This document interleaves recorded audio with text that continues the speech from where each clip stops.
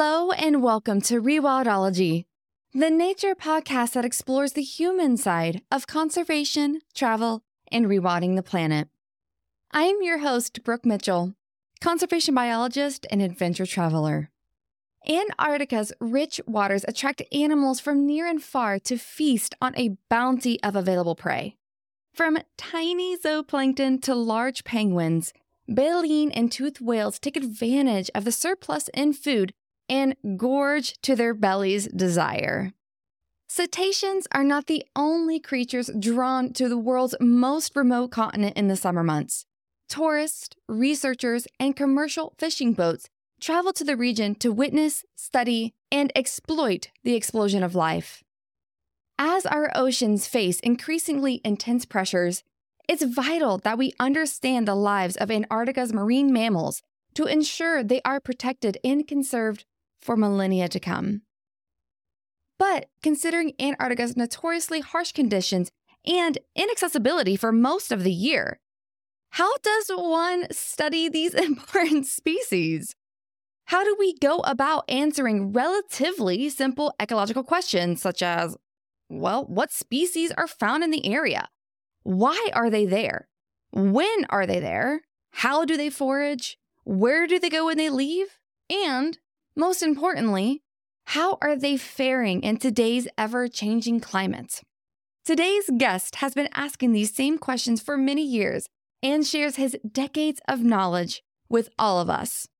To learn about Antarctica cetaceans, I sat down with Ari Friedlaender, PhD, Professor of Ocean Sciences and Marine Sciences at UC Santa Cruz, and the Principal Investigator at the Friedlaender Biotelemetry and Behavioral Ecology Lab. Ari and I explore the foundational years of his life, including how his sports background helped him become a better marine biologist, when and how whales entered his life, the magical opportunity that began his career in Antarctica, all things Antarctic cetaceans, the discoveries he's made about whales through the use of innovative tech, how he started his relationship with the tourism industry, the cost and benefits of tourism in Antarctica, if the region's fisheries should be shut down or modified, lots of stories from the field, and how he's now shifting his focus to mentoring students and spending time at home with his wife and young children. I learned so much from Ari, and I'm sure you all will too. Please enjoy this exploratory conversation with Ari. Well, hi, Ari. Thank you so much in your busy day to come hang out with me virtually across the United States to have a very fun conversation today. I know we're going to have a blast. I can already tell. But before we get into the incredible stuff you're doing, and I know we're going to go deep in science and deep in who you are and your story.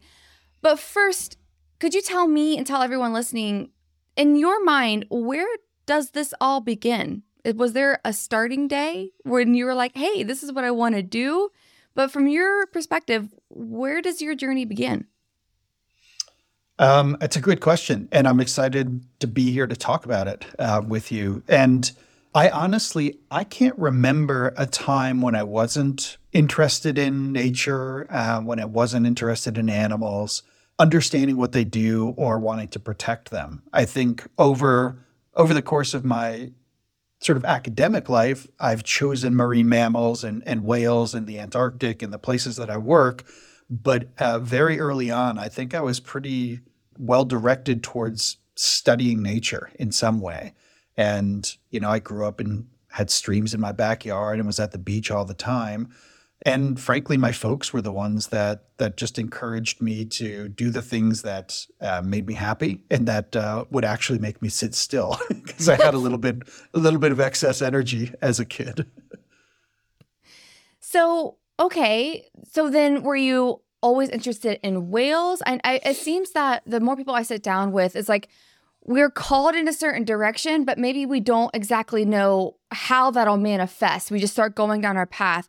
Was it similar for you, or were you like marine biology, freaking day one, this is what I'm doing? Was it like that for you or not? I think the ocean, yes. It was definitely marine biology for me from day one. Like I said, growing up around tide pools and things in the water were definitely on my mind. I think initially the things I was exposed to in books and television were things like sharks. I can vividly remember some, National Geographic or other documentaries about sharks. And, as a little boy, they bite things and that gets you excited. And so I think initially that's what drew me in. And honestly, it wasn't until I was an undergrad and did a summer class at the Duke Marine Lab, specifically on marine mammals, that they really took hold in my mind as something that I wanted to study and work on. Mm. And I think your story is particularly unique in the sense where you were also an athlete in college. And just out of curiosity, because I did other extracurriculars when I was in college. I mean, I was always athletic and I lifted a lot, and that was one of my ways of managing stress, but I was also a musician in my career. But from you, like you were a competitive athlete. How did you balance that? And you're reflecting back on it, was that an asset on how you went about your college career? Or what do you feel like the intersection between your athletic, your competitive career, and maybe going into wildlife? Was there an intersection of that at all? Yeah, it's a really good question. I think so. It's like all these things, man. The more you think about them or think back on them, the more I understand connections and sort of how things are connected, or where you get some of these insights. And so, for the work that we do, so specifically, we're going out and tagging whales, or we're taking biopsies from whales, working in harsh environments with a lot of equipment. It honestly, it is a pretty physical and a physically demanding kind of thing. Putting a tag on a whale, holding a 20-foot pole with a little tag on the end and trying to place it, in a relatively small area when you're on a boat that's moving, it takes some hand-eye coordination. It certainly does. It helps to be relatively strong. But more than that, I think the lessons of focus and working with a team were really things that I see the benefit of. When I'm in the pulpit and I'm tagging an animal or I'm biopsying an animal, I can absolutely tell you that I get into that zone that sometimes athletes talk about, where things slow down, your vision is almost tunnel. You're on a boat moving around. I don't feel myself trying to hold on to anything. I don't notice the waves bouncing. My body is just in tune with it, and I'm so focused on what I'm trying to do that my body allows me that opportunity to do that, and then take advantage of the situation. And I think that that's something you learn from being in pressure-packed situations in sports, to be honest. You're working with something like a beaked whale that dives for 90 minutes and is at the surface for 45 seconds.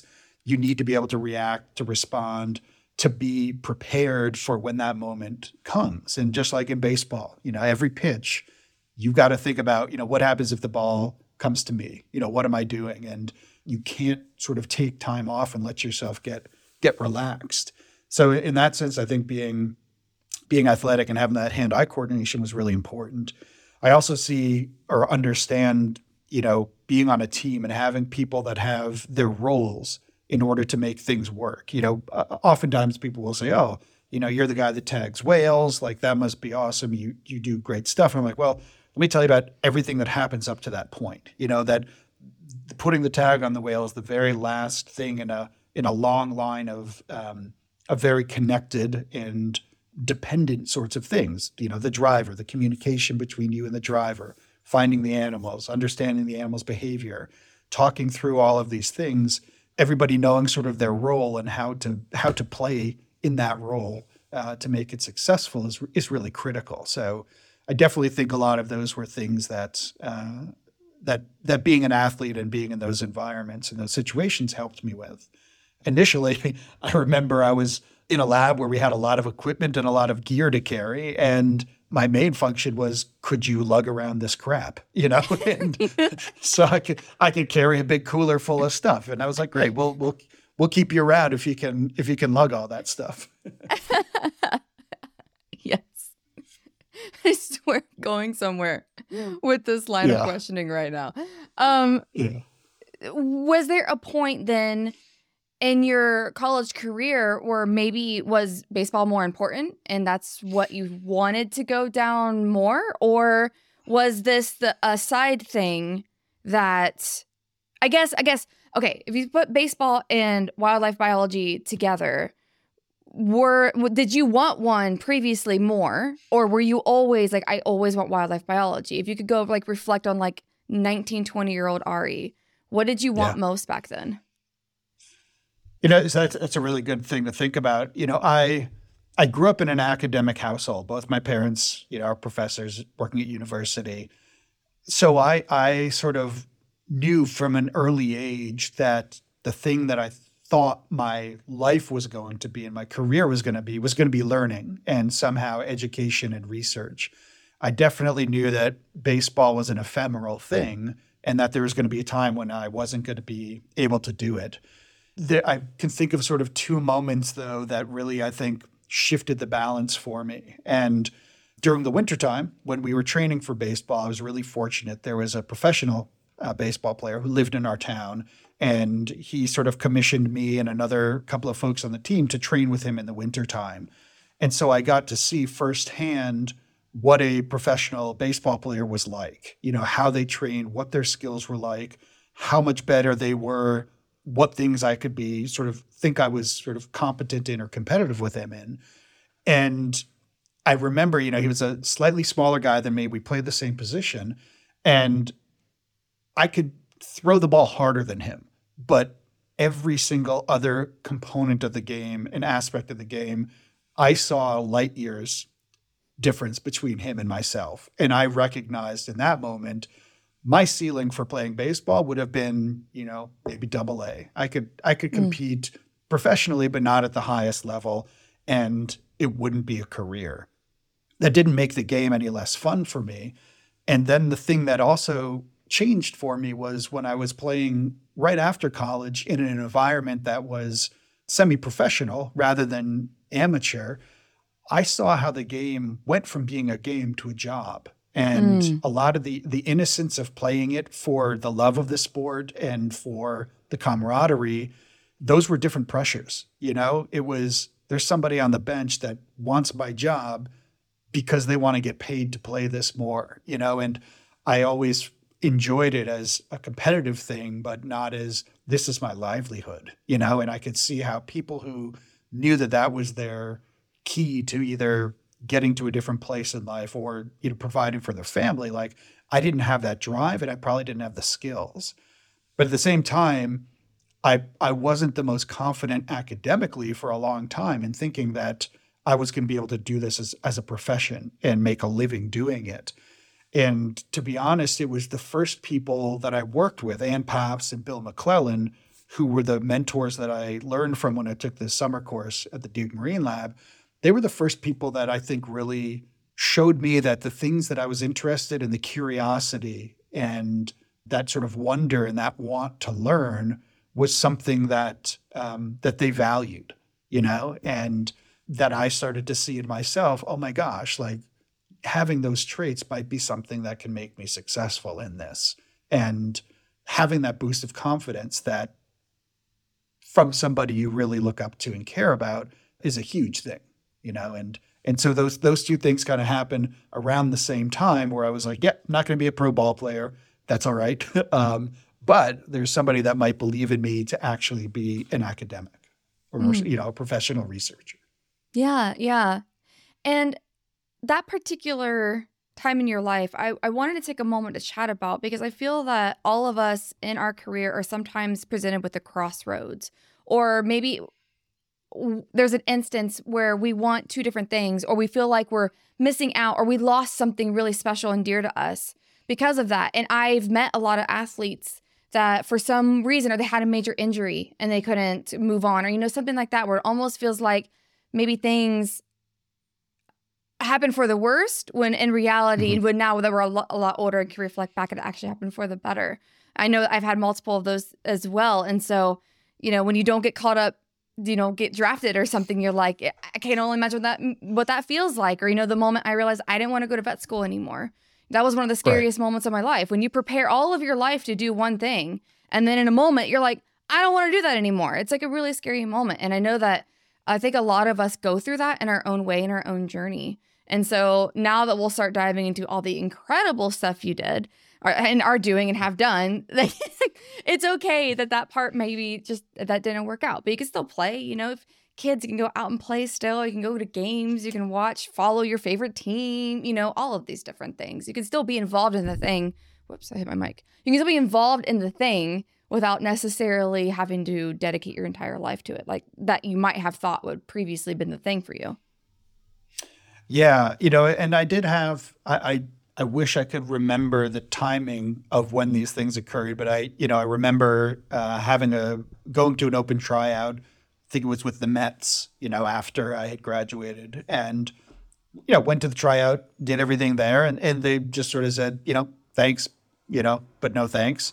And I remember saying like, well, like, can I at least keep the bat? If you're going to crush my childhood dreams, I need to take something from you, So, I kind of remember doing that. And I remember driving home and calling my folks. I think I talked to my mom, and I had to pull over, and I was like, they didn't want me, and it was just straight up rejection at that point. And I felt awful.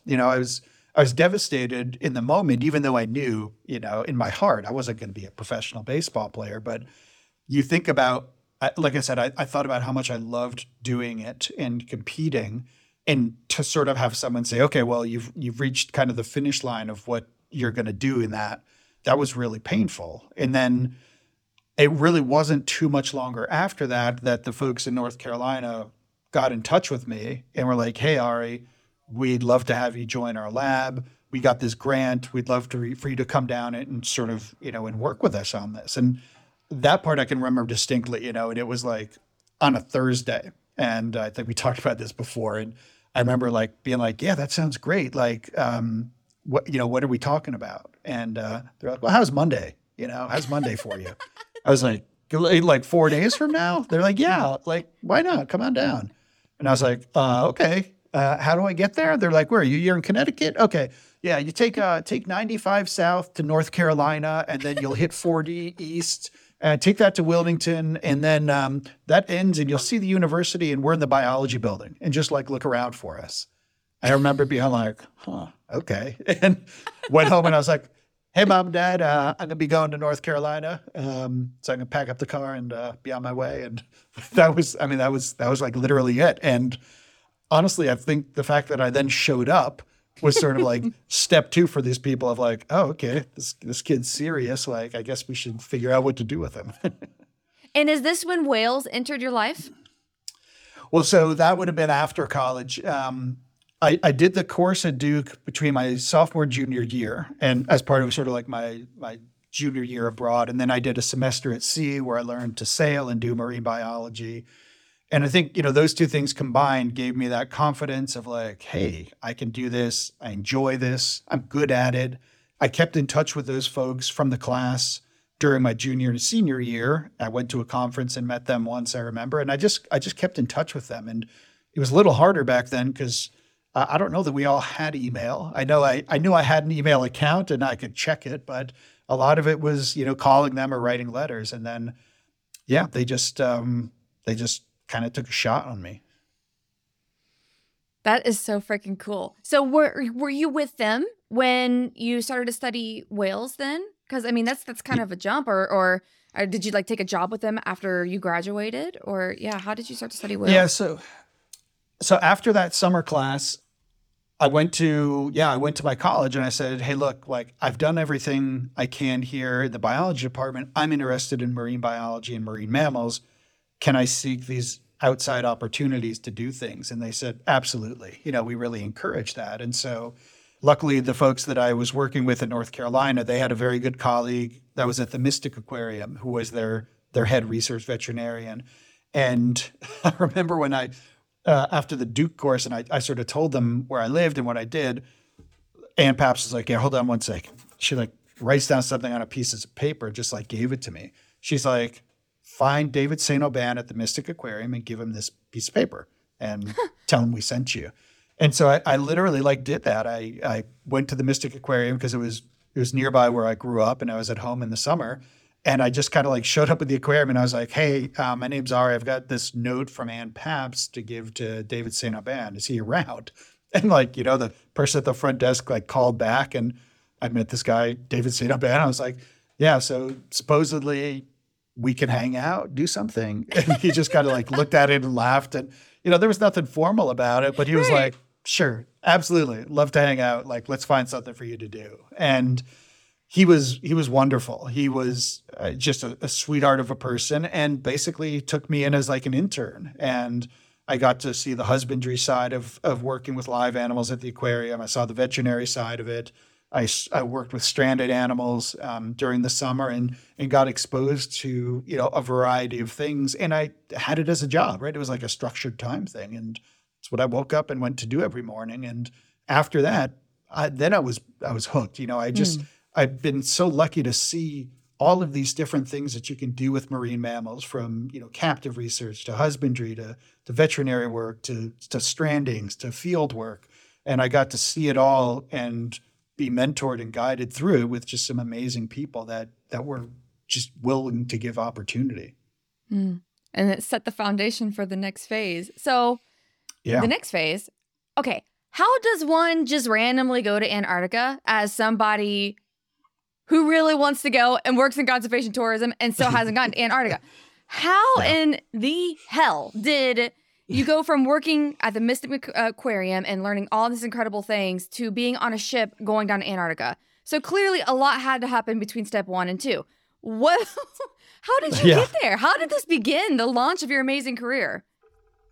Well, they weren't specifically connected. I can tell you that. So when I got to North Carolina, the thing that we were doing was at the university where I was, we ran the stranding network. And so literally my job was to drive the beaches of North Carolina constantly, pick up the dead animals, do a little bit of information taking in the field, bring back animals to the lab where we would necropsy them. And the reason for that was twofold. One, the lab that I was in was an anatomy and morphology lab. So literally taking the animals apart, studying the musculature, the skeleton, everything about these animals and how they're put together so that they can function in an ocean environment. But at the same time, understanding why the animal died, and more we would get beach cast animals that were entangled in fishing gear, that had ingested plastic, that were human-induced mortalities. And so I started to get interested, obviously, in the anatomy side of things, but also like, why are these animals dying? Like, we got to do something about this. And there was a group of researchers in North Carolina, and we would get together and we would do these necropsies together. It was how nerds bond, kind of thing. And I remember it was like one winter, we had picked up 2 spotted dolphins on the Outer Banks in North Carolina, and we brought them back to the Duke Marine Lab because that was the closest place. And there was a guy who had just started working there as a professor named Andy Reid. I thought he was pretty cool. He had a mustache. He was awesome. And we're literally like cutting up these dolphins. And he's like, hey, Ari, what are you doing? Like, what are you doing in April? And I was like, I don't know, probably be picking stuff up off the beach, just doing what we're doing. And he's like, all right, well, I just came back from this international meeting, and this Australian colleague of mine is looking for an observer to go and do some work in the field.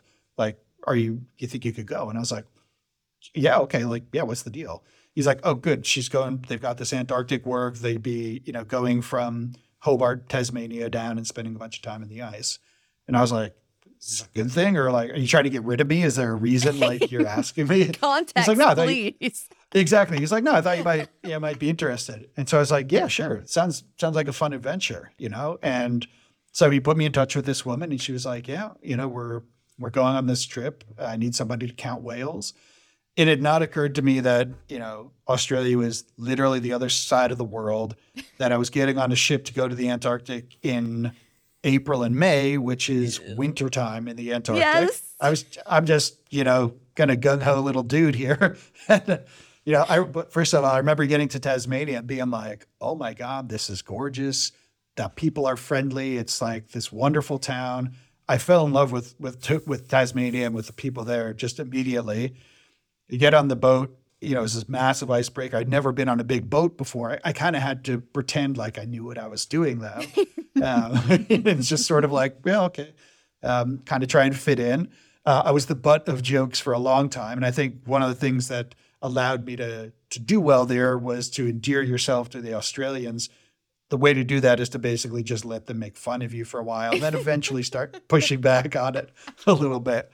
But I did this trip, like I said, going to the Antarctic in wintertime. I mean, I had no idea what I was doing, right? And we ended up going to this area called the Mertz Glacier Polynya. A polynya is an area in the wintertime that remains ice-free because the winds are so strong that it literally blows the water away, helps to upwell warm water, and it keeps it ice-free for animals to survive. So we broke through ice for a week to get to this area, and then it was windy as hell, obviously. Air temperature was like minus 30, was sort of like the average. Yeah, it was wonderful. Beautiful. Sure. Yeah. You could go outside for about 2 minutes at a time before your lungs would like freeze and your snot was frozen to your face. And I probably saw a handful of whales, and it was like a 2-month trip. And I fucking loved it for some reason. I was like, this is the greatest thing ever. I think because I got like this confidence of like, someone put me in the field. I was successful at it. I can be okay in the cold, and I feel okay in this environment.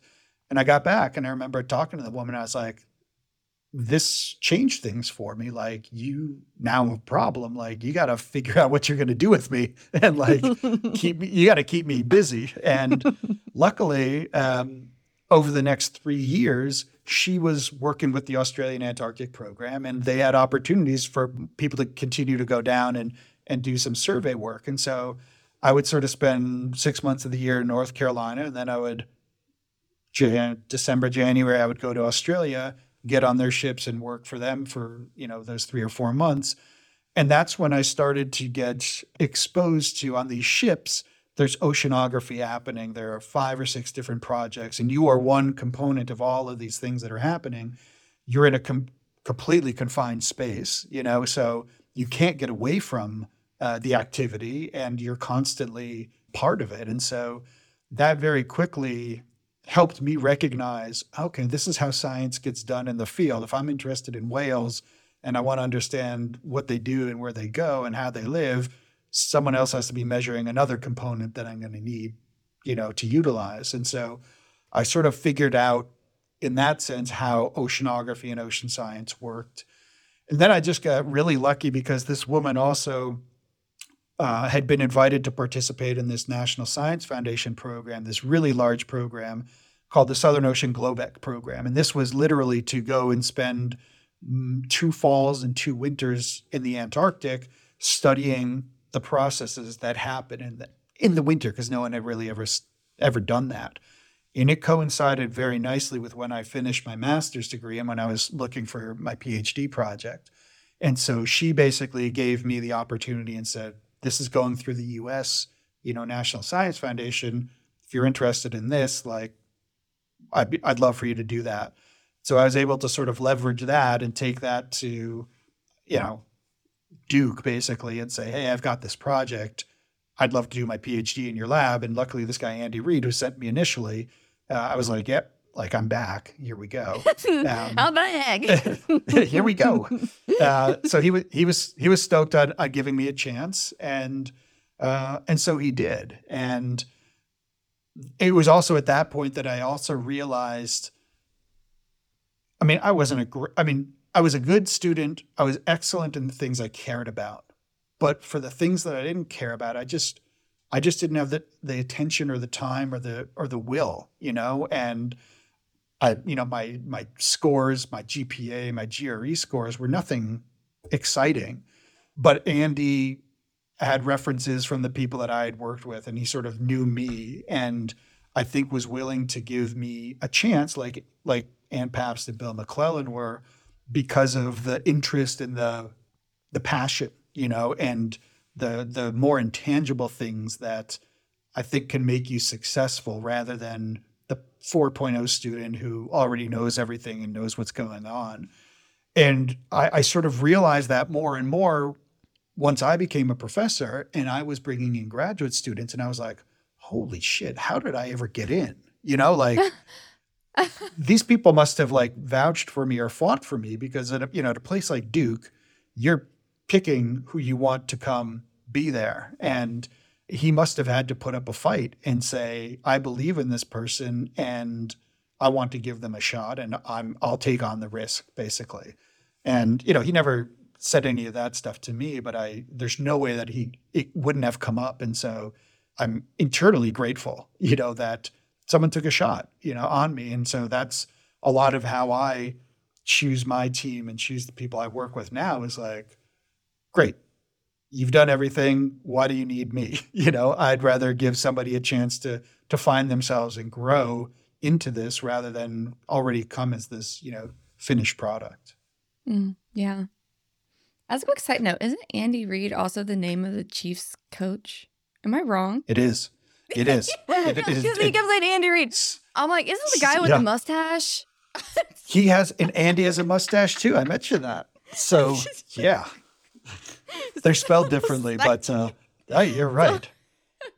I like sports. And I think all the sports talk got me from talking about all this baseball, and baseball's really big right now, and then all the playoffs are going on right now, and then football's getting ready to start. I'm like, Andy Reid, isn't that total tangent there? But okay, I think about it all the time. Yeah. Yeah, you do? Yeah. Okay, good. I'm glad I'm not the only one that goes side tangents. So, okay. So you now have this incredible opportunity and funding, which that's massive. So then is this when your Antarctic whale work really took off? Is this like during your PhD? What did you study? I mean, obviously you've been down there like a gazillion times since then, but I'm assuming that this was like ground zero of launching everything. So what did you go do? Yeah. So up until this point, Antarctic whales had really not been studied. Logistically, people hadn't come up with the reasoning or the proposals to study them in a way that justified massive ship time and massive effort. And, fair enough, there wasn't a lot of technology to study them. My PhD program was really about understanding how animals are distributed in their environment and what are the features of the environment that best predict and best relate to where an animal is going to be. And so we would go survey these massive areas for months at a time. I'm counting where whales are. There are other folks who are measuring salinity, water temperature, zooplankton, 100 different things about the environment there. And each one of them is basically creating a layer, an environmental layer. And I used, GIS was sort of new at the time, but I was in a landscape ecology lab that was starting to, for the first time, develop these layers of environmental variables in the ocean. And then effectively what you do is you say, if these are the 20 points where you saw a whale, sample each of these layers and tell me about, is there a specific temperature? Is there a range of zooplankton? Is there a depth or a distance to shore that animals tend to be found at? And so effectively what I did was I looked at humpback whales and I looked at minke whales, and I said, what can we learn about these two species and how they distribute themselves in the environment given what they need to survive? And so it was not rocket science in that sense. It was finding relationships between an animal and its environment, which, people do it all the time, hadn't been done in the Antarctic. I had the benefit of all these other people who were doing really high quality science to provide the variables for it. But the main thing that honestly came out of that was that I remember this when Andy was sort of at the PhD graduation ceremony and sort of talking about each of your students. Andy said, look, the thing that is the most remarkable about the work that Ari's done is that he showed that we can do whale research successfully in the Antarctic. That we've overcome however long the whatever obstacles were in our way, either intellectually, because people didn't think that whales were part of the ecosystem and required us to do that, or logistically getting down there and actually collecting the data and making some meaningful ecological inferences. And I totally buy that. I wasn't setting the world on fire with the knowledge, but yeah, I showed that we can do this. You can go down, work in a difficult environment, and learn something compelling about these animals. And that made me feel really good because, like I said, intellectually, I wasn't going to, challenge for the biggest brain, but I cared a lot, I was determined, and I wanted to see it happen. Now, at the same time as I was starting my PhD, when I was working in North Carolina, we started working with some colleagues that had developed this new tagging technology. And this is the first motion sensing and underwater and acoustic recording tags were just coming online around 2000, 2001. And again, serendipitously, we were in the field working on the same boat as this other group of people, this guy Doug Novacek, who was studying right whales and putting these tags on right whales. And, the guy who can hold the pole, who's not afraid of, kind of getting knocked around and stuff, I sort of picked that up and said, let me give this a try. Came really naturally to me. I was able to be good at tagging these animals. That got me into this community of people who were interested in how do we use these tag data to understand animals. And so I had this Antarctic opportunity with whales, and I had this potential new skill and tool to study them underwater. The next step for me after I graduated was, how do I keep going to the Antarctic, understand these animals more, and make this what I want to do for the rest of my life? And so that's when we started developing a proposal to go down and put these tags on whales in the Antarctic and measure the prey around them and understand the relationship between the whales and their prey. And took a few years to write that proposal. I was a really precocious postdoc at that point. And I was like, here's the proposal. I want to submit this to the NSF. And people were like, slow down, man. You can't submit that. Like, you're a postdoc. You're not allowed to do this.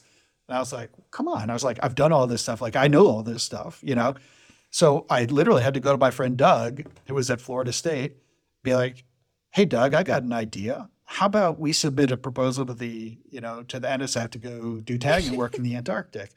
And he's like, great, come down to Florida. Let's write this up together. And I showed up and I was like, all right, here's the proposal. And I was it's like, already done. Just submit it, please. Yeah. And Doug's like, absolutely, I'll do this. This sounds great. Let me look this over, make sure everything looks okay, But I was like, here we go. And, he helped develop the ideas, obviously. But we submitted that, and eventually the NSF couldn't find any reason not to fund it. It was like, it's like, this is an awful analogy, but it's like when you're really attracted to someone and you just won't let them reject you forever. And finally they break down and give you a chance. Yeah. I felt like I'll go on the date. Okay, I'll go on the date. Fine. And I feel like the NSF was so begrudging of giving us this grant to go do whale work. So begrudging, in fact, that they said, great, we'll let you go to the Antarctic. Here's the catch. You can either go in May or June or not at all. And we were like, what are you talking about? There's no whales in the winter. How can we go down in the winter? That's going to be horrible. And they're like, well, take it or leave it. That's when there's ship time for you. God. And I remember we were shitting our pants, and we're like, okay, I guess we're going down in wintertime. And this is really where I think the most magical time of my life really happened, because we started combing through the literature, and the latest we could find anybody going to the Antarctic was March, and they were like, we saw some whale, and it was on a sailboat. They just wrote their kind of journals.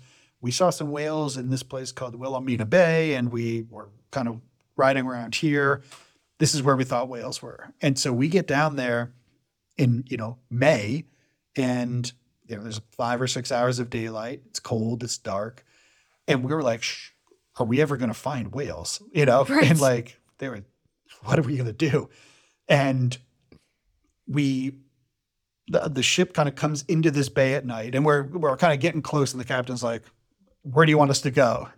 And basically I was like, the only place we had talked about that we knew was this place called Wilhelmina Bay. So I was like, we're going there. Let's get in as far as we can for first light. And as we're kind of going in, the ship has echo sounders that are mapping just like fish finders that are mapping the water column. And so whenever there's something that, bounces the sound off of it that's different density from water, it turns a different color. So, big red splotches would be prey patches, blue and green would be these little dispersed prey. And as we're going in, it's just kind of like evening time, and we're hanging out in the labs, and someone looks up at the monitor on the screen, and it was almost all red. And we're like, echo sounders must be broken. It thinks right. the whole water column is full of krill or something. And we all kind of like watched it for like a couple hours, and it was just like this red krill monster that went across the screen. And we're like, holy shit, are those all krill? And like we had no idea what was going on. Park the ship, wake up the next morning, and literally there are hundreds of whales around us in this bay, just snoozing and sleeping. We were like, what the fuck? And that gives me goosebumps. yeah. And I was like, I think we're going to be okay, and then it was like, it just went off from there. Yeah. Oh my gosh, that is incredible. I mean, again, you've proven that you just made history there. I'm sure that was a new discovery. I mean, I'm sure that no scientists before had studied that particular phenomenon. So what species were there? What whales were there? So that was all humpbacks. Yeah. And so you're right. It was a phenomenon that we hadn't witnessed before. We had no idea that these animals aggregate down there. We had no idea that the krill moved inshore like this. And so it was really a blessing for us because we got to go down, discover, like you said, something brand new to science at a time of year where we had no idea what was happening. And so if you think about, like the feeding season or the season of an animal, we caught the tail end of it, and we're able to document it in a really rich and a very compelling and a very quantitative way that allowed us to then just start asking questions and say, okay, if this is what happens at the end of the year, we need to fill in all these blanks and figure out what happens in the time that leads up to this, and that's kind of what we've done is we use that as an opportunity to say we can tag whales in the Antarctic, we can biopsy them, we can measure how they interact with prey, and we've done it in a really quantitative way at this time of year. Now we've got to do it at all these other times of year so we understand sort of the bigger picture of how whales and krill function in this environment. So cool. Perfect segue to get real nerdy on science. So yeah, I've not studied Antarctic whales. It's just not been top of my to-do list, but I'm still just as fascinated about it, and why I love sitting down with experts, because we get to learn from someone who has studied it.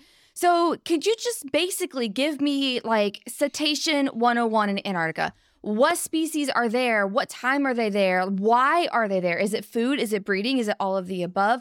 Yeah, maybe just if you could condense like a 5-hour lecture down into whatever time window you need. Could you maybe teach me, to everyone listening, what we need to know about the cetaceans down there? Yeah, so I'm going to start about 35 million years ago, and looking at the beautiful abstract map that you have on your wall. Oh yeah, 35 million years ago, as the continents were just kind of. There we go. You can kind of see it. Yeah, so I can kind of see it if I can pull it up a little bit. There we go. There it is. Okay, so there it is. Okay. Yeah, so there's a whole lot of white space around the Antarctic right there, right? Yeah. Yes. There's not a lot of land, right? It's a piece of land with ocean all around it. So 35 billion years ago, whatever it is, Antarctica finds its home at the bottom of the planet. The Antarctic circumpolar current, this current of water that is unabated by land, starts to circulate around there.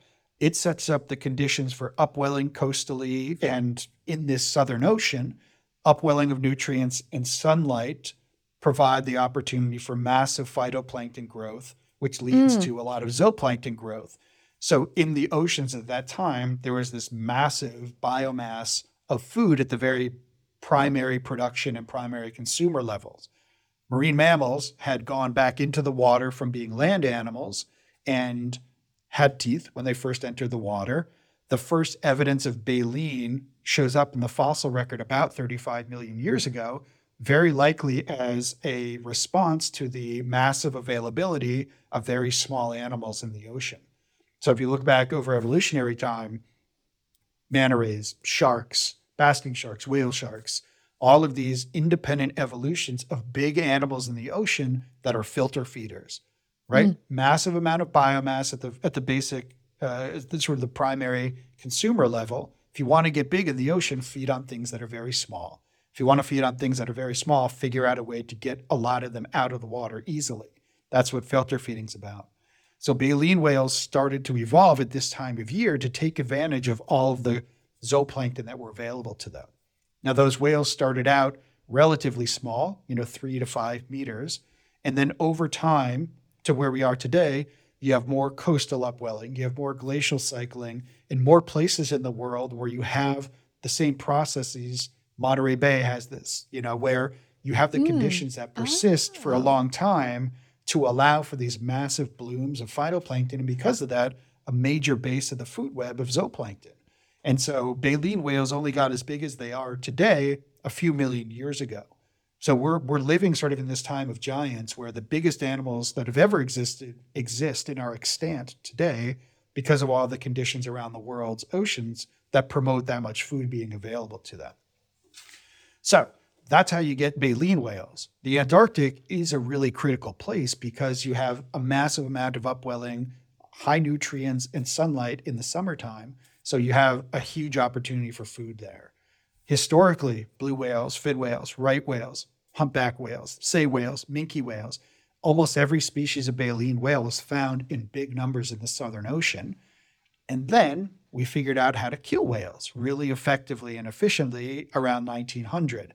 So from 1900 to about 1980, over 2 million baleen whales were killed in the Antarctic. First the blue whales, then the fin whales, then the sei whales, then the humpbacks, just going down in size. This commercial, massive slaughter nearly, extirpated a number of species for this environment. 360,000 blue whales, 725,000 fin whales, 300,000 humpback whales, all removed from the system in a very short period of time. So we can look back at these whaling logs and say the places we go today used to have blue whales, used to have fin whales. Today, if you go down to the Antarctic, you see a shit ton of humpback whales and you see some minke whales around the Antarctic Peninsula. Fin whales are just starting to kind of creep up in numbers. Blue whales are still very, very rare. And it's because we stopped killing them 30, 40, 50 years ago. These are long-lived animals like us that don't mature until their teenage years. They don't reproduce until then, and then it might be every 3 or 4 years that they have a kid. So population growth for some of these animals is going to take a long time to recover. But in the absence of all those whales, you have humpback whales, which are not in a bad way. They're kind of the minivan of the baleen whales, right? They're a little bit of everything. So they're medium-sized. They're incredibly effective at finding food. They can feed socially. They have these very tight breeding grounds, so it's easy to find a mate, even if your population levels are low, which is something we kind of forget about. If your population's low and you don't have a centralized breeding ground, finding a mate can be really challenging. So humpback whales have a life history that promotes all going to the same place. You're now in an environment where a lot of things that ate krill, like blue whales and fin whales, are gone. So there's almost an overabundance or a surplus of krill there available for you. The things that limit you in your ability to reproduce are, can you find a mate and can you have enough energy for it? So humpback whales figured this out pretty quickly. Their numbers have skyrocketed because there's no competition and they can find mates really easily. So humpback whales are a nice success story now, and we see really good population growth from them in this environment. Couple that with the fact that around the Antarctic Peninsula, it's warmed about 5 degrees Celsius in the last 50 years, meaning that there's fewer and fewer days and many poor years where there's not a lot of sea ice cover. Humpback whales aren't an ice kind of living species. They need open water. So the environment that has all this krill is now open to them with no competition for the food, and they have just kind of gone gangbusters. So their populations are doing great. There's a population of minke whales that lives around there, very enigmatic. We know that they associate with sea ice, but we don't have a great idea about how many there are, whether they're increasing or decreasing. We know that their habitat is decreasing quite a bit. So very likely the number of minke whales around the Antarctic Peninsula is decreasing. Fin whales we think are increasing. Like I mentioned, we do see sort of more and more of them and bigger groups of them. So we have some nice inklings of population change, which are good. The difference is that we have to quell that sort of excitement, because as climate change and warming occurs in this part of the world, krill are very intimately tied to sea ice. And the fact that you have fewer days of ice cover and more bad ice years means that the standing stock of krill is being reduced. You don't have as good recruitment of juvenile krill when you don't have a lot of sea ice. So in bad ice years, you have fewer and fewer krill. And we actually see this manifest as lower reproductive rates in the humpback whales. So now we've gone from an environment where krill was this massive surplus to in really crappy ice years, prey is actually limiting, and it's limiting the reproduction in baleen whales. So you have this limitation or this decrease in krill because of global warming that's going on. And then, like, just for good measure, like, let's throw on some more human activity. There's a krill fishery that exists in this part of the world that takes relative to the entire biomass of krill, not a whole lot, but they focus in on these areas, if you remember, big patches of krill in the wintertime, right where the whales are. Where do you think the krill fishery goes? It does most of its fishing. It's in these same places at the same time of year as where the whales are feeding. So there's this direct competition for krill between a fishery and the whales, double that sort of with the climate change issue that we've got. And whales in the most pristine and wild place in the world are kind of getting, a 1-2 punch from climate change and krill fishing. And have you seen this in your career in like the 20 years that you've been going on and studying them? Have you started to like personally, because that's relatively a short amount of time, like 2 decades, it really isn't that long when we're talking about these timescales. Are you seeing a difference? Absolutely. When I started going down, 1998, 99, 2000, I can vividly remember when you're in the Antarctic, the backdrop is just this unbelievable spine of mountains and glaciers all around you. And you'd see very little uncovered rock. It's just all ice covered. And now you go down in the summertime, there are, muddy beaches. There are places that I know were ice covered and peaks that were white that are now just, kind of barren and kind of rock covered earth. And I have some colleagues that are down in the Antarctic right now doing some seal research.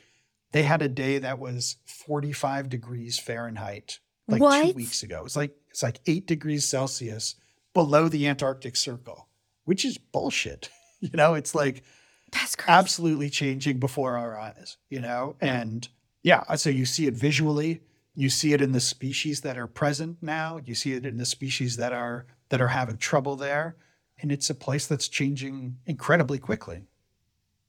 And what do you think then is going to happen in the future? I mean, I don't like to be all doom and gloom, but I also am a realist. Like, what are you seeing? If this trend continues, what might happen? Good, bad, in between? What do you think?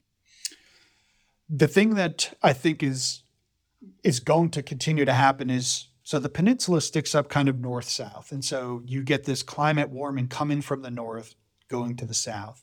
So basically you have Antarctic conditions being pushed farther and farther south. If you think about the Antarctic continent, like it kind of looks like the Millennium Falcon from Star Wars, right? It's like this big Yeah, disc it with this one little thing sticking out, right? So that little thing does. sticking out is the peninsula. The rest of the Millennium Falcon is pretty stable, right? It kind of has its own atmosphere and circulation. It's relatively stable, but that peninsula that is open to the ocean, and that ocean that is warming is creating more warmer and more moist conditions. It changes everything about the peninsula, and it makes it a less polar environment.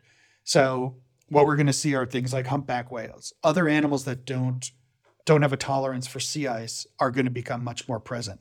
Gentoo penguins, for example, a subantarctic species, have infiltrated this area. Adelie penguins, which are an ice obligate species, their distribution is being pushed farther to the south. Minke whales, ice obligate species, we're very likely to see their population get pushed farther to the south.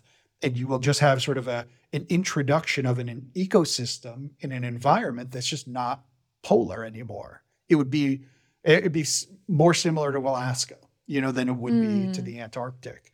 And you put on top of that the fact that krill are really connected to that sea ice, displaced the peninsula that has historically been a source for krill for a vast area of the Antarctic and subantarctic. As those krill resources continue to decrease, you're just going to limit the amount of wildlife and amount of other animals that rely on krill to be able to exist. Okay, that's pretty scary. But again, reality is reality. So how Yeah. are you studying this? I know you have your own lab now, and I dove really deep into all the things that you all do. So I guess how are you monitoring this, and what is the application, if that makes sense? Like, how is the science? Because I'm all about application. Like, Yeah. we can know everything, but until we do something about it, like, was it even worth it? So what are you like? What are the pillars of what you're working on, the projects, and how is that being applied to maybe how can we make the situation better? Do we make the situation better? What governing bodies are making the decisions that might have some influence on what's going to happen with the wildlife down there? Yeah, yeah. How does that? What's the translation there? It's a really good question, and I feel more and more comfortable being in the position I'm in now to be a voice for that, given how successful we've been in our science and how much sort of credit we've garnered, you know. And so to me, there are two issues, right? There's climate change and there's krill fishing. And those are the two things that we know have immediate and negative consequences on whales, but also on the ecosystem as a whole. So I sort of have taken the opportunity to say, how do we minimize the impact of both of those? And so part of that is a bit of a long game of saying, how do we collect data that is going to show the things that we want to show that we know take a long time to be able to show, like Mm-hmm. reproductive rates in humpback whales. We're going to keep collecting samples every year. And now we've got a 15-year time series where we can say, hey, look, when we see decreased population pregnancy rates, it's now linked to bad sea ice. We can make that connection, like check that box. Okay, krill fishing. We know that animals are now getting caught in krill nets, and we know that the krill are being taken out from an area not only where the whales are, but they're targeting the same types of prey, same patches of krill at the same time and place. Yeah, we've demonstrated that. We've put tags on whales. We can show that. So we've done sort of this first step of showing that there are these very direct connections between human activity and negative consequences. So now what we need to do is we need to work at the ground level, work with organizations that have a huge public, presence, huge social media presence, Netflix, BBC, National Geographic, WWF, all of these groups that are interested in doing natural history with a conservation focus. I provide opportunities for them to come work with us. They fund us to go put tags on whales. We get video from these animals that's never been seen before. We have an opportunity to engage with the public at a level that before social media, we would never have had the opportunity to do. We can create a base or a ground level that has the Antarctic on their mind, that understands what's happening there, that sees the animals even if they're not there. We can get some pretty compelling drone footage or tag footage to get people excited about these. Then the top-down approach is to say, okay, CAMLR, International Whaling Commission, the groups that manage the krill fishery, you need to consider the science that we are doing right now. And the Antarctic is a special place that has its own treaty system. And we need to shift the burden of proof from show me that there is an impact on these animals to show me that what you're doing doesn't have an impact on these animals. And I think we are close to being at the point where I can say, with a lot of scientific rigor, all of what you guys are doing there is negatively impacting these animals. I don't want to keep monitoring this and just watch their demise. I want this to stop. I want it to change. And I want to do it in a way that you can eventually show that you can do this in a sustainable way that doesn't impact these animals negatively. Like, I know the way that the krill fishery is set up and managed, it's managed in a way that takes a very small fraction of the total amount of krill out. But if you take all of that krill from this one place at this one time of year where these animals rely on it, you're going to have an impact on those animals. Take it from a bigger area at a slightly different time of year. Sorry if you have to spend a little more time on the water doing it and it's not quite as efficient. You can do it at another time of a year. A whale can't change its biology and its needs to feed when it can. A fishery can absolutely do that. And you know what? Why do we even have a fishery, right? This is bionutraceuticals for pet food, for salmon feed. krill oil supplements that are, for the most part, not really beneficial to people. There's not a huge need for this krill fishery in our day-to-day lives. So why can't it go away? It's a small fleet. We don't need it to exist. We don't need it to make our lives as people better. So ideal world, the krill fishery goes away, and we don't even have to worry about that. And we minimize the things that we're doing to negatively impact these animals in their day-to-day lives. Do you think that'll happen? I don't know. The more I learn about the bureaucracy and the management of the fishery and how this all has to operate, the less I think what I'm doing would shut it down. I absolutely think that if we do enough pressuring from the top and pressuring from the bottom, that there has to be a squeeze that is eventually felt. But I also absolutely recognize that you can do all of this work, and unless it hits the right person in the right way, it may not have an impact. So that's where I'm kind of rolling the dice and saying, you know what? We get enough of these whale videos out there. There's enough tourist boats going down there. Maybe somebody who is in a high enough position, they, their children, their spouse, will have this connection, will see this, will experience it, be like, you know what? Like, I kind of dug that. I want my kids to be able to see that. I can do something pretty easily in my position to change the shape of that ecosystem for a long time. And I feel like that is an absolute can be done.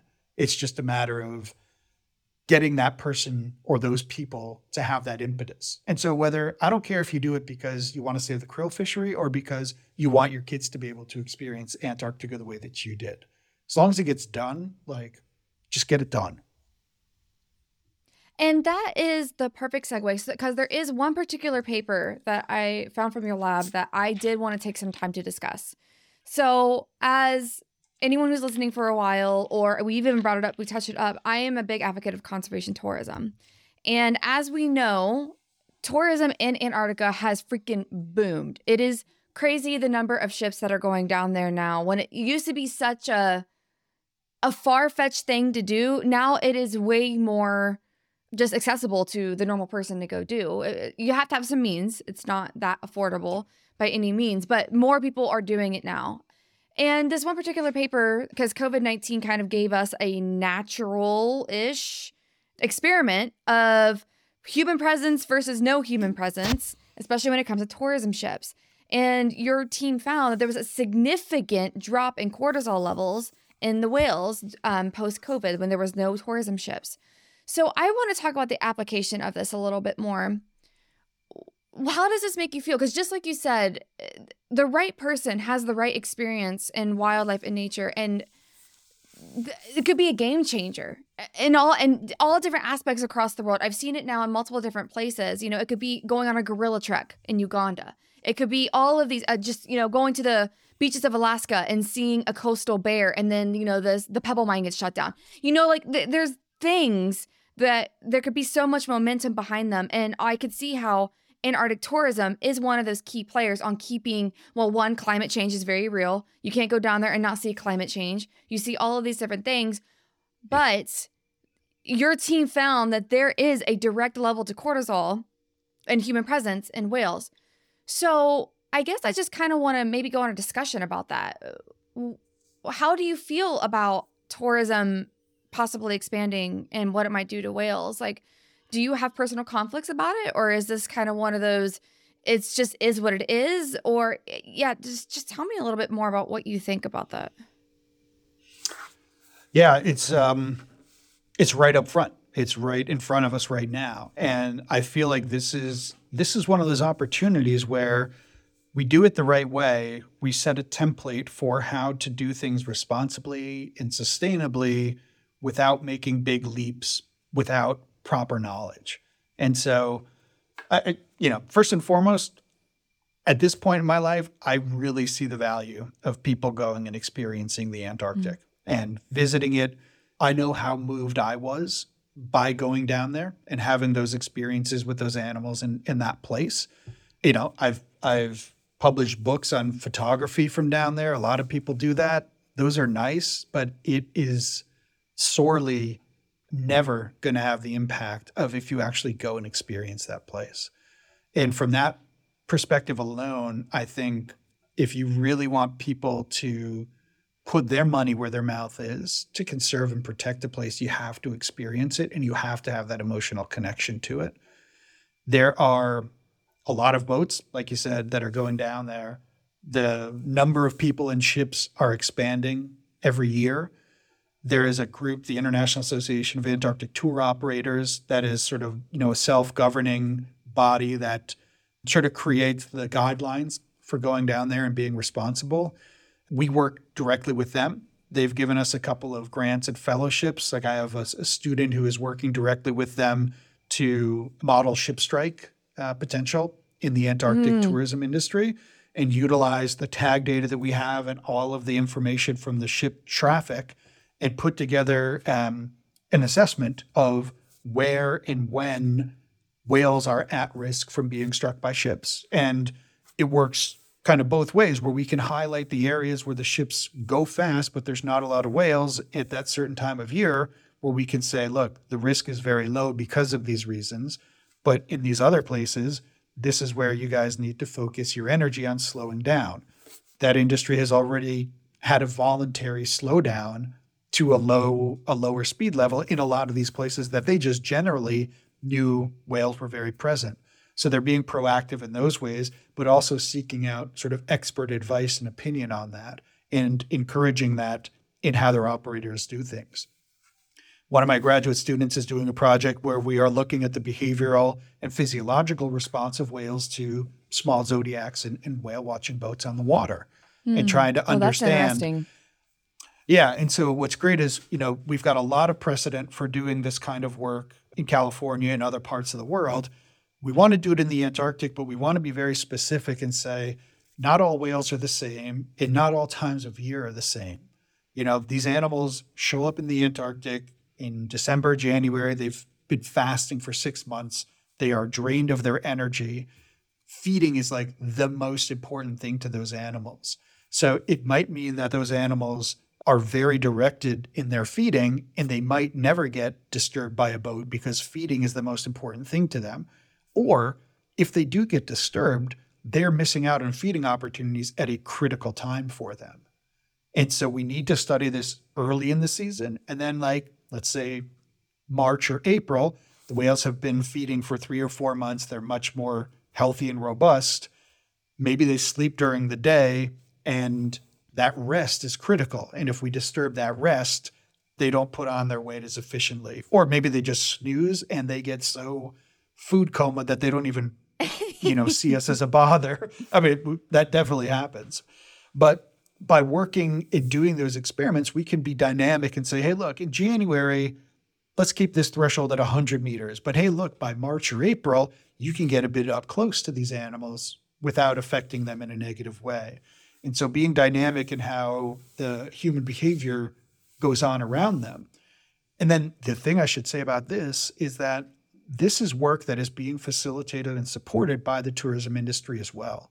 So over the last, say, 10 years or so, I've been going down on tourism ships for a number of years, but in the last 10 years or so, operators have started putting together trips that not only focus on seeing marine mammals, but also have more scientists on board to be a value added to the passenger experience.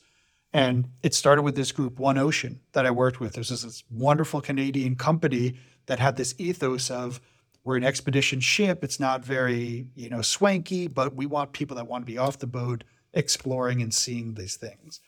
And they approached me years back and said, hey, we want to extend our season to the end of the season, March or April, where we know there's a lot of whales, but we haven't done that before. Like, can you sort of advise us on how to do that? And would you be interested in going on board as sort of an expedition guide? And I said, fuck yeah. That sounds like a great idea. Sign me up. Yeah, especially if we can do some science. And they were like, you could do some science on that? And I was like, sure, why not? And they were like, that might be the coolest thing ever. So I started working with that group, and we'd send 2 or 3 or 4 people down on these trips at the end of the year. We would collect biopsy samples. We would put tags on. The passengers would see this all happening and they would lose their minds. Amazing video. The first time we ever put a tag on a minke whale, a video tag on a minke whale, it happened right in the shadow of the main ship. And there were 150 passengers on the railings. And, I wasn't thinking about it. I put the tag on the animal and I just hear screaming and like cheering. Just like, what is going on? Seriously. And I looked at the ship and like everybody was out there just like fired up. And I got goosebumps amazing. about that. Oh, it's awesome. So cool. And That's so cool. Yeah. And so after that company started doing that, more companies, I think some of it is like, let's get on board with this because it's something that's going to bring on more passengers. But I do feel like these companies really do care. And so now we work with companies like Friedlaender. They give us berths on 10 or 12 ships a year. So I can send 2 of my students down for a month at a time, 2 months at a time. They're flying drones, they're collecting biopsies, they're deploying tags. They are getting us down there, which is the hardest part, and allowing us to do the science. We come back every day, we show the passengers, hey, here's the tag, here's the biopsy sample, here's the drone footage we took. The passengers see it as like this unbelievably cool opportunity to see cutting edge science happening right in front of them. So I have this faith and I have this positivity that as long as the growth is managed in a way that is based on the best available information and the most, like I said, burden of proof before, that it's the most, conservative, and that we don't do things until we realize that they don't have an impact. And we don't do things unless we are confident that it's not going to be sort of a negative for those animals. That this tourism can be a really valuable tool to get a whole army of people that leave this trip completely changed, completely like wanting to think about what they can do so they can either come back, share this with their kids, support research, or do something legislatively to say, hey, look, I had this experience. I wanted to be around. What do I need to do? Who do I need to talk to in order to have that done? So I try and think about all the positives, of it. There definitely are negatives. Obviously, you can't have a lot of people and a lot of ships down there without a big carbon footprint, without the opportunity for there to be something that humans leave other than footprints down there. But the number of places that are visited relative to the entirety of the area, I feel like it's worth having those places that get compromised a little bit in order to save the whole. Yeah, and I think this is a perfect opportunity. I'm so glad that you brought all of that up because I've sat down with a kind of a counterpart in your field, Alison Cusick, in episode 75. She studies phytoplankton off Hurtigruten ships. And then I sat down with Daniel, the CEO of Hurtigruten, as, being a leader in sustainable cruising. And so it's just so funny. And I met you all completely in totally different ways, but there's all these overlapping connections. And then, Michelle LaRue, who studies seals and penguins down there and uses a lot of satellite imagery. She's partnered with Lindblad expeditions too, and goes down on those ships too. So it's just so cool. This is why not the reason, but one of the main reasons why I loved and I switched my career to conservation tourism is because of this reason. Because, being a scientist, I saw that, okay, this is literally putting our money where our mouth is and monetizing essentially these areas and seeing the impact of that and how much people are moved and then the impact that happens after everybody comes back, So, yeah. I absolutely love that you brought that up and that you've seen the impact. I mean, so you said for 10 years now, you've been going down on ships. How many expeditions do you think you've done? If you could just give like a ballpark number. Between 40 and 50, right? I started doing science in 97. I think the first tourism trip I was on in 2003 or 2004, when it was a very small industry. And then it's been a very serial thing since, for probably the past 10 years on the tourism trips. Yeah. That's so cool. And I think that this also, I need to take a second to maybe let's talk to the people now who might not be able to afford to go to Antarctica. I mean, I have not been able to dish $10K plus myself to go do this. So I understand. I mean, especially it's almost, sometimes I feel like those of us that are in this field, we know all the things that are going to help the planet, but we have the least amount of means to do it. And it's like this personal battle. I know that I deal with it all the time. But for those of us that might not be able to afford a trip anytime soon, maybe never, what can we do Is there anything that we can do from Canada, US, UK, Europe, anywhere else that might be able to help with our whales in Antarctica? Donating blood, bake sales, do whatever you have to do to get the funds to go down, would be my sell a kidney, you got sell to your plasma. Give one up. Sit down there for a couple hours, sell some plasma. Yeah. I absolutely do recognize that there is a very thin crust of the population of the planet that gets to go down and experience it. What I try to do on those trips is to implore people and to sort of make them self-reflect and recognize, you go down there and you have this experience, and yes, you're paying for it, but that doesn't release you of the burden of now being an ambassador. You have to be moved by this place. And to the point that I probably piss some people off, I tell them you can't leave here and not be an advocate now, It's just not right. And if you are going to be a person that takes from this environment in terms of getting down there and having these experiences, you need to pay it back, So that's what I try and do with the passengers, like I said, that are on those. But I struggle with how to emotionally connect with the vast majority of the population and people, like you said, that the passionate people not tend to be, but there's a huge amount of very passionate and willing and wanting conservationists that just can't simply afford to go down there. And I honestly wish I had a better answer. I think, fine. Blue planets are great, videos and stuff are great. If you're already sort of at that level of caring about it, maybe you don't need to be convinced to go down there. Maybe the push that you need to make that the place where you direct your energy is something that can be achieved through other ways. The thing I will say about the passengers in the Antarctic, you absolutely have people that are bucket list. Yes. I've saved for 20 years so I can get down there. Those people, I just give them a hug and I thank them and tell them I appreciate everything that they're doing. It's the families or the groups of people that go down that are that was the last place I hadn't been to, or we're here because we can be. Those are the people that you need to change their mind and tell them about their responsibility, now to do more, with what they have, because those people have a disproportionate impact on what happens, in the planet in some ways. And so I feel like that could be a negative, but it can also be a positive, I feel like since we're so ingrained in this field, and it's the people who are not in this field that we need to create warmth in their heart to come around to these kinds of things, to have more action in this, and just finding the way or sharing the Blue Planet or something just to start to plant the seeds to change someone's mind, not come up to their face and be like, sell your gas car right now because you're ruining the planet. That's not going to work. It's never going to work. Accusing somebody of their way of life is never going to change them. And I try to tell people that all the time. It's meet them on their level. What are they going to care about that we can just maybe just a little bit here or there that's going to help them maybe just live a little bit greener life, because then all of us combined, then that's when real change is going to happen. And then, if there is somebody that you do have the means, that maybe if somebody listening has a grandparent that's rich and they're like, let's go on a vacation, let's go to freaking Antarctica, that'd be sick.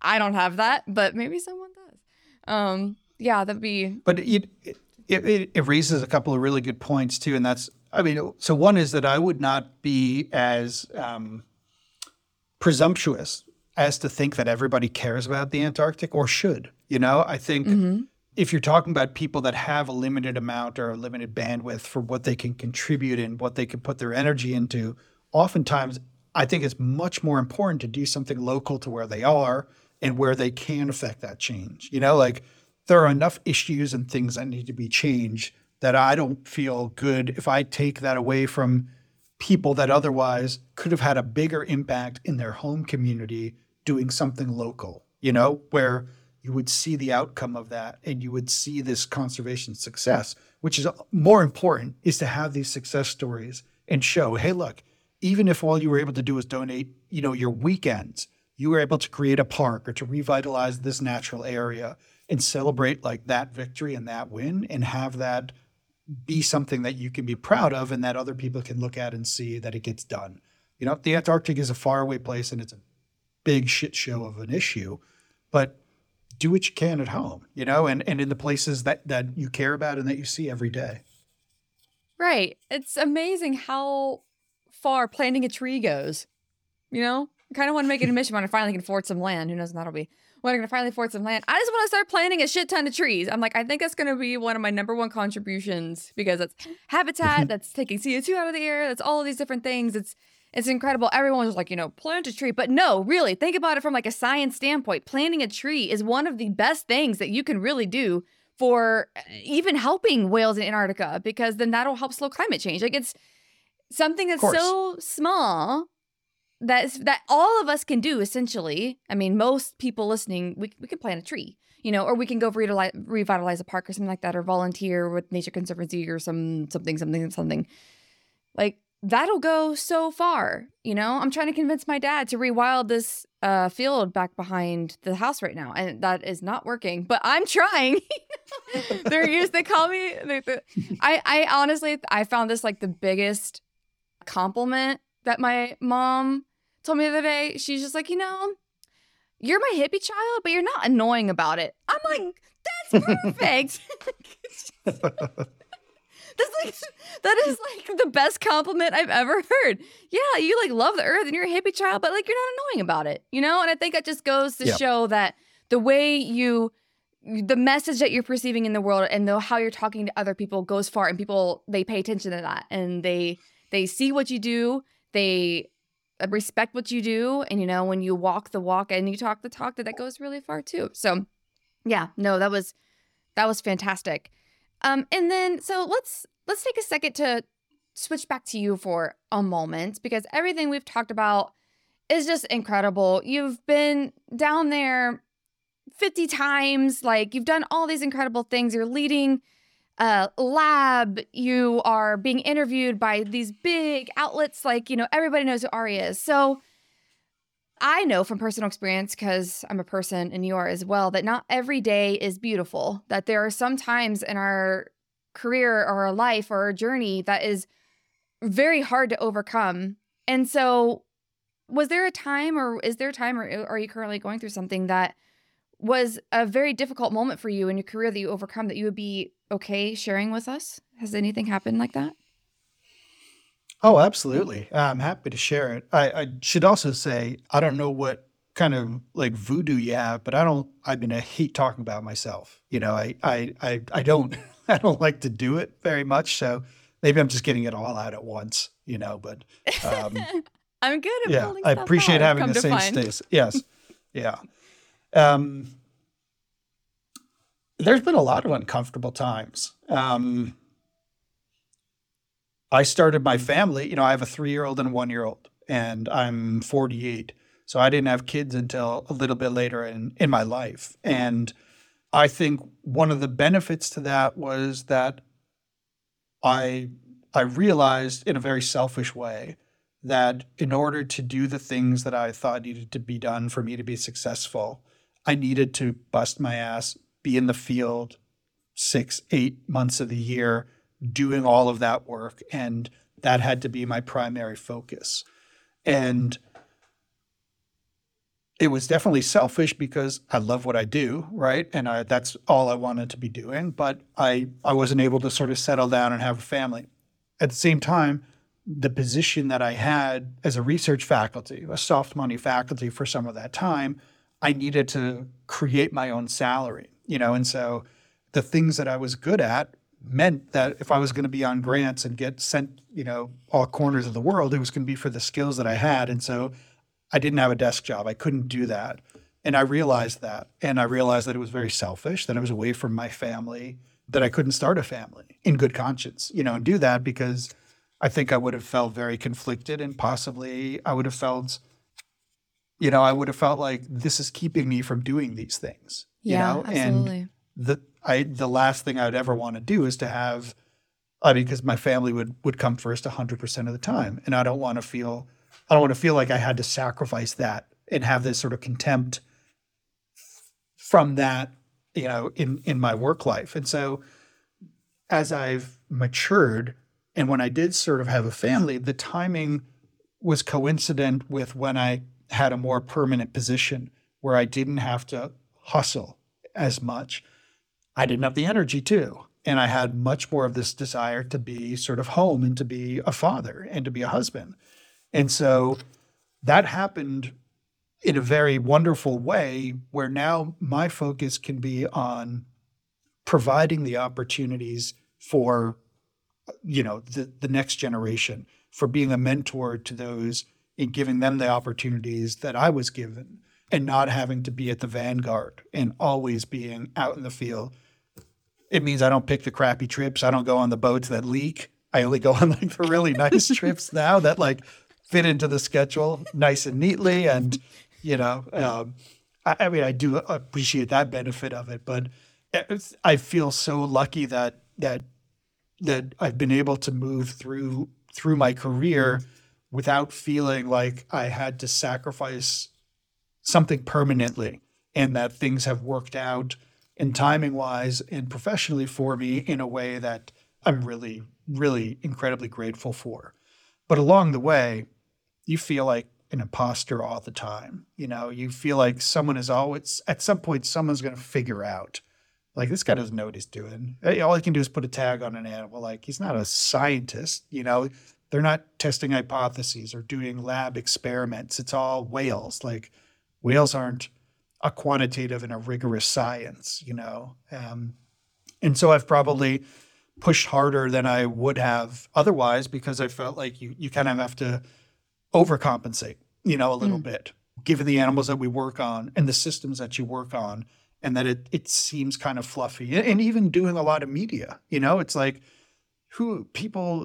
hard scientists don't do that. If you're a real scientist, you're working on these things. You don't need the public and you don't need to be on these documentaries and doing this kind of stuff. Like, that's what you do when you don't have something better to do, and I think about that a lot. And I also absolutely recognize that people who don't do that are jealous for the most part, and that they don't have the opportunity to do that. And you give them the opportunity, they would love to, and they would want to share and think that what they do is important and exciting. But I also think I've had to pull back frankly, on believing that what I do really, and that it's the most serious thing in the world, Like I mentioned, the Antarctica, the whales, it's like kind of the peaks of like the place in the animal. And you can start to believe a little bit when people say they want to come and see you in the Antarctic and be on a boat with you doing these things and how important that is. And it's like, no, it really isn't. What you do at home is important. The people in your lives that you impact and provide for, like, that's important, And I definitely probably fell victim to that a little early in my career when I didn't have sort of that other side of the foil to sort of check me, and you believe, I'm getting these grants, I'm writing these papers, I'm in, I'm on these shows and stuff, like, I must be hot shit. It's like, no, you're not. Like, So yeah, becoming more humble, in that sense, I think has been something I've learned to do quite a bit. Yeah, that's so great. Being humble is one of I think the best qualities we can get. And it's just amazing. Like, when we're 22, we all think we're hot shit. It's fine. And then we all grow up, we're like, yeah. No, wow, I was humbled hard there. Okay. Yeah. And then on the flip side of that, what are you most proud of? I guess definitely the things there are some things I'm most proud of science-wise, and there's things I'm most proud of, outside of my science, for sure. I think I'm most proud of the fact that I'm in a position where I can mentor and provide opportunities for other people right now, and that I'm not doing something just to fulfill my own interests and needs, And honestly, it's actually pretty parallel because, I'm most proud of being a father right now, and being a dad, and that I feel like at least I haven't screwed that one up yet, but that Too early to tell. it's too early. Well, I don't know. I see some qualities. I'm like, oh boy, here we go. But, I know. I think it's. I'm most proud of being a provider. At this point, like I said, either for my lab and the students that I can give opportunities to, and create an environment that's that people want to be part of. That people feel good and included in, and safe. The other thing I'll say that I'm kind of really proud of is that I haven't let myself kind of be bound by being a scientist in the traditional way. So I grew up, my mother is an art museum curator, my father's a physician, and art and science coming together and meeting and being complementary was something that I kind of grew up with. And my mom started this really amazing project with medical schools where they get first-year medical schools to come into the art galleries and learn observational skills and ways to describe what they're seeing that can then be translated to being observational skills as a doctor. That's so either cool. looking at a pathology slide, or a skin lesion or something, but different ways to think about what you're seeing and describing it. And what I've had the opportunity to do in the last several years here is to become much more intimate with the art community here. And we have the Institute for Arts and Sciences at UC Santa Cruz, and I've been able to collaborate with a couple of artists here and to put together new exhibits and come up with novel ways of thinking about how you translate information and provide it to people in new ways. Wow. I think it's super naive and a bit hubris to think that just because you're doing science, that information can get out to people and everybody's going to absorb it in the way that you want them to.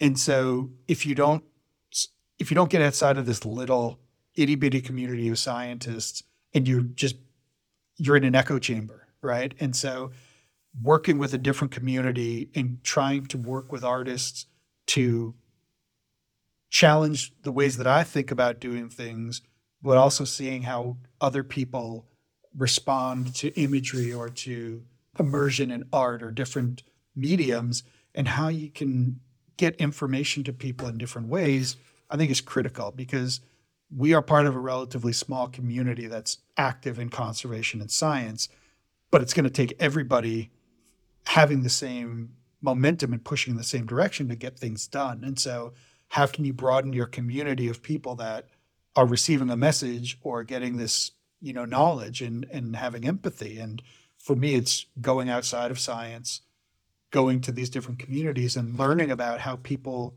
think differently, how they learn differently, and making myself more aware of that so that I can either work directly with those artists or do things in a way that facilitates information getting to a more broad audience. That's so cool.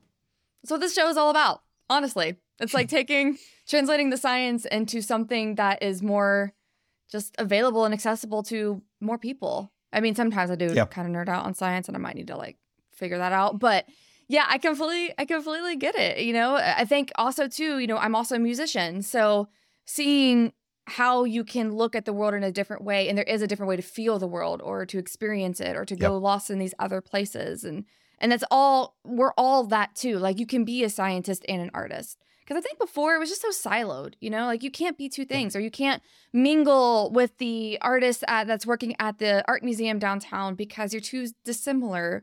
Well, when actually we're probably looking at an issue or, solving a problem in the same way. Like maybe how somebody makes a piece of art is probably the same way that we might try to figure out how to come up with the next project, or how are we going to study this whale, So I think there's a lot more overlap, and also it's more beautiful that way. The more voices we can get in, and just like you said, how that artist might interpret your work on whales in Antarctica, might move somebody more versus, somebody who's a hardcore scientist and they're just going to want to read all of your, recent papers that were issued in 2023 or something like that. So I love what you're doing. I love all of these different takes that you are having right now when it comes to getting the word out about Antarctic conservation, because that's the best way, like you said, to get the word out. It's just so good.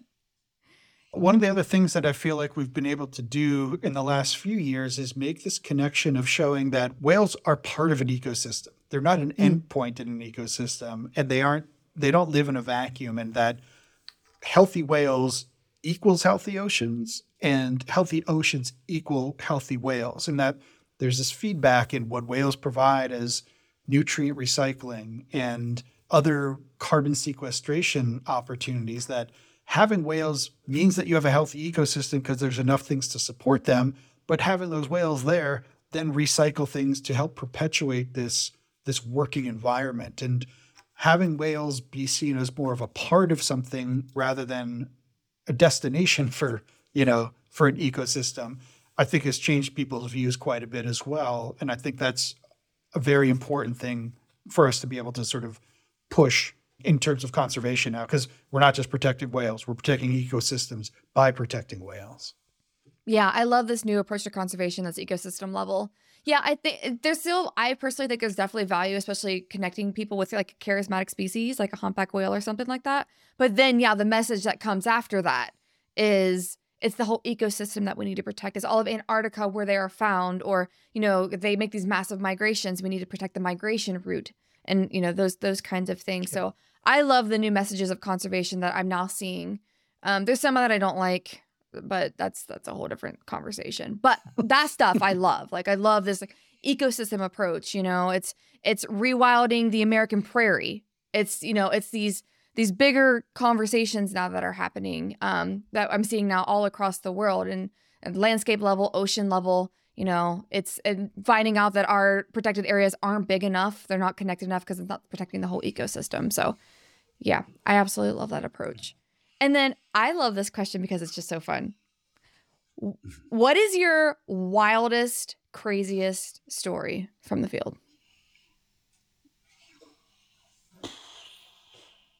What audience are we?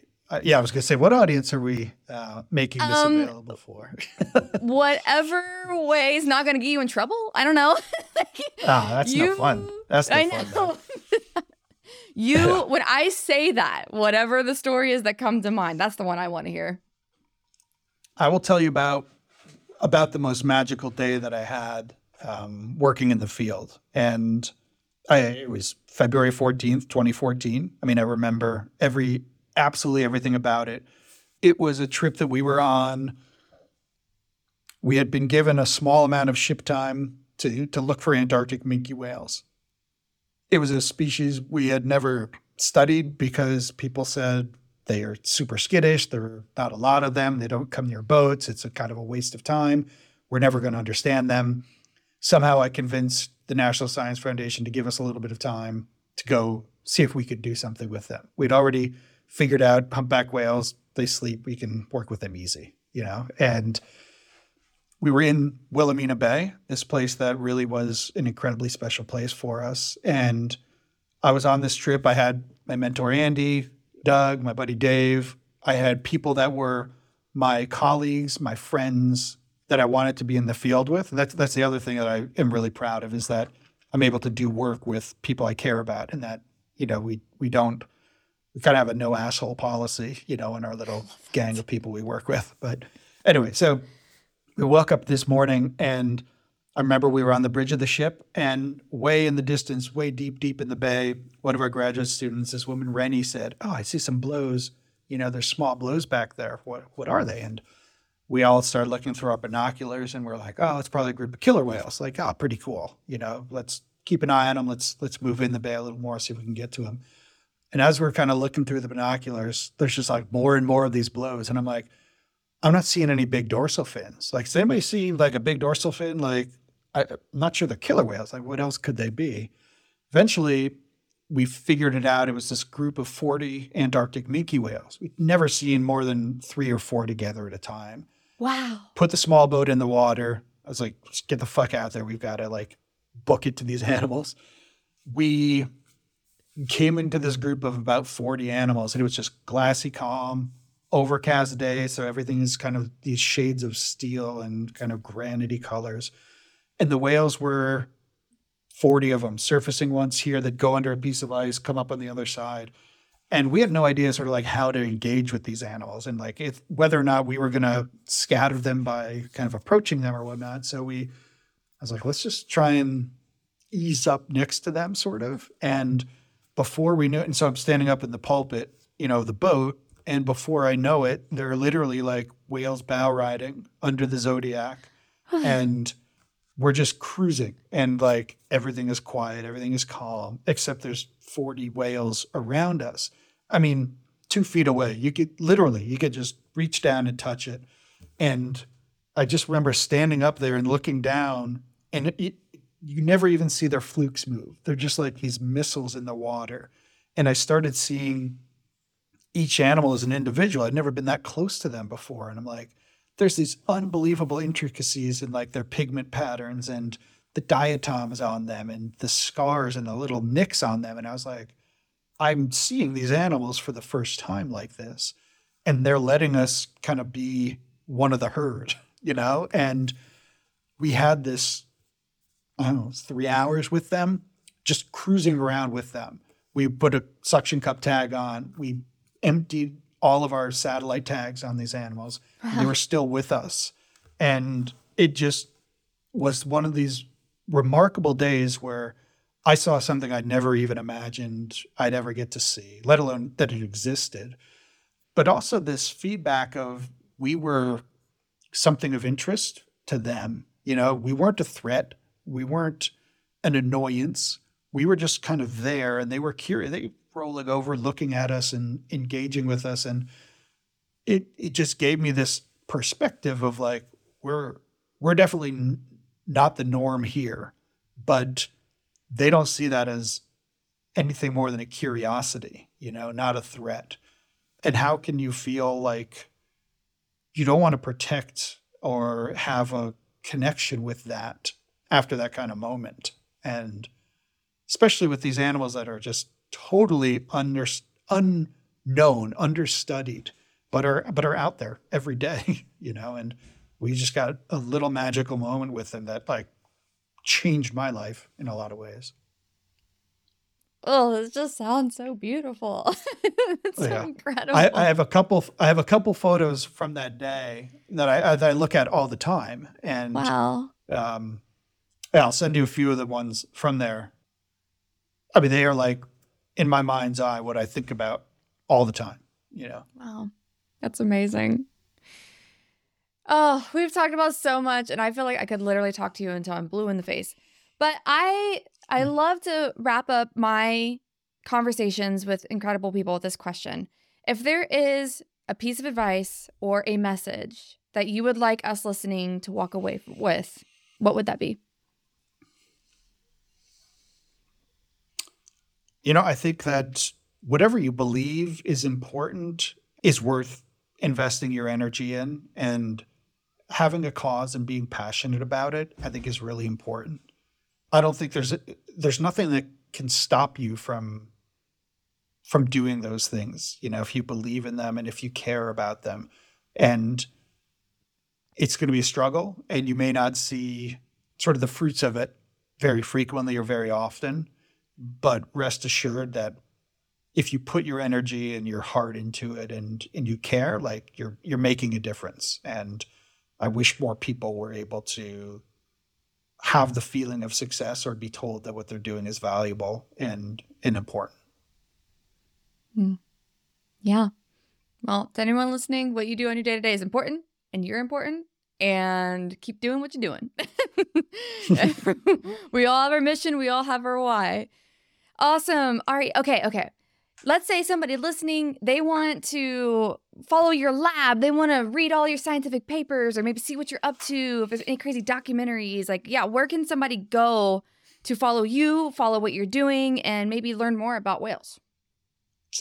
Man, I'm horrible with most of the social media platforms. I really do not engage on that very much. Visit our website at UC Santa Cruz, the Biotelemetry and Behavioral Ecology Lab, and there's links to the projects and the partners that we work with. And those are the most important people. It's a gateway to learning and see what people are doing, what kind of cool science is out there, and different projects, new techniques, that kind of stuff. But just use me as a gateway. Don't stop and on me for any reason.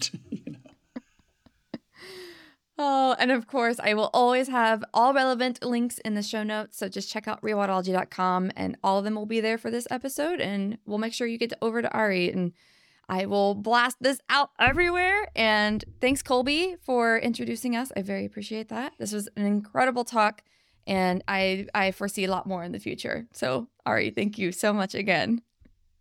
Of course. Thank you. I appreciate you. Do you also feel like you just listened to a masterclass in Antarctic whale conservation?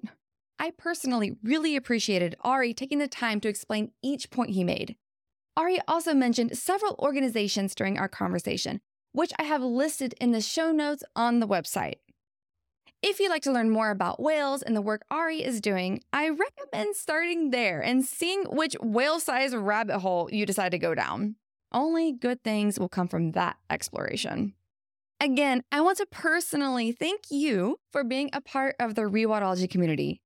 Please consider supporting the show however you like, whether it be by subscribing to the show on your favorite podcast app, signing up for the weekly newsletter through the website, following the show on social media. We're even on the new Threads app, so please join us there, sending a donation to help keep these stories on the airwaves, or purchasing a piece of swag to show off your Rewildology love to everyone you know. Lastly, I want to thank Focusrite for powering the podcast sound. To see the Focusrite gear I use to record the show, head on over to rewildology.com and check out Nature Podcasting under the Resources tab. Until next time, friends, together we will rewild the planet. Hey, thanks again for listening to this episode of Rewildology. If you like what you heard, hit that subscribe button to never miss a future episode. Do you have a cool environmental organization, travel story, or research that you'd like to share? Let me know at rewildology.com. Until next time, friends, together we will rewild the planet.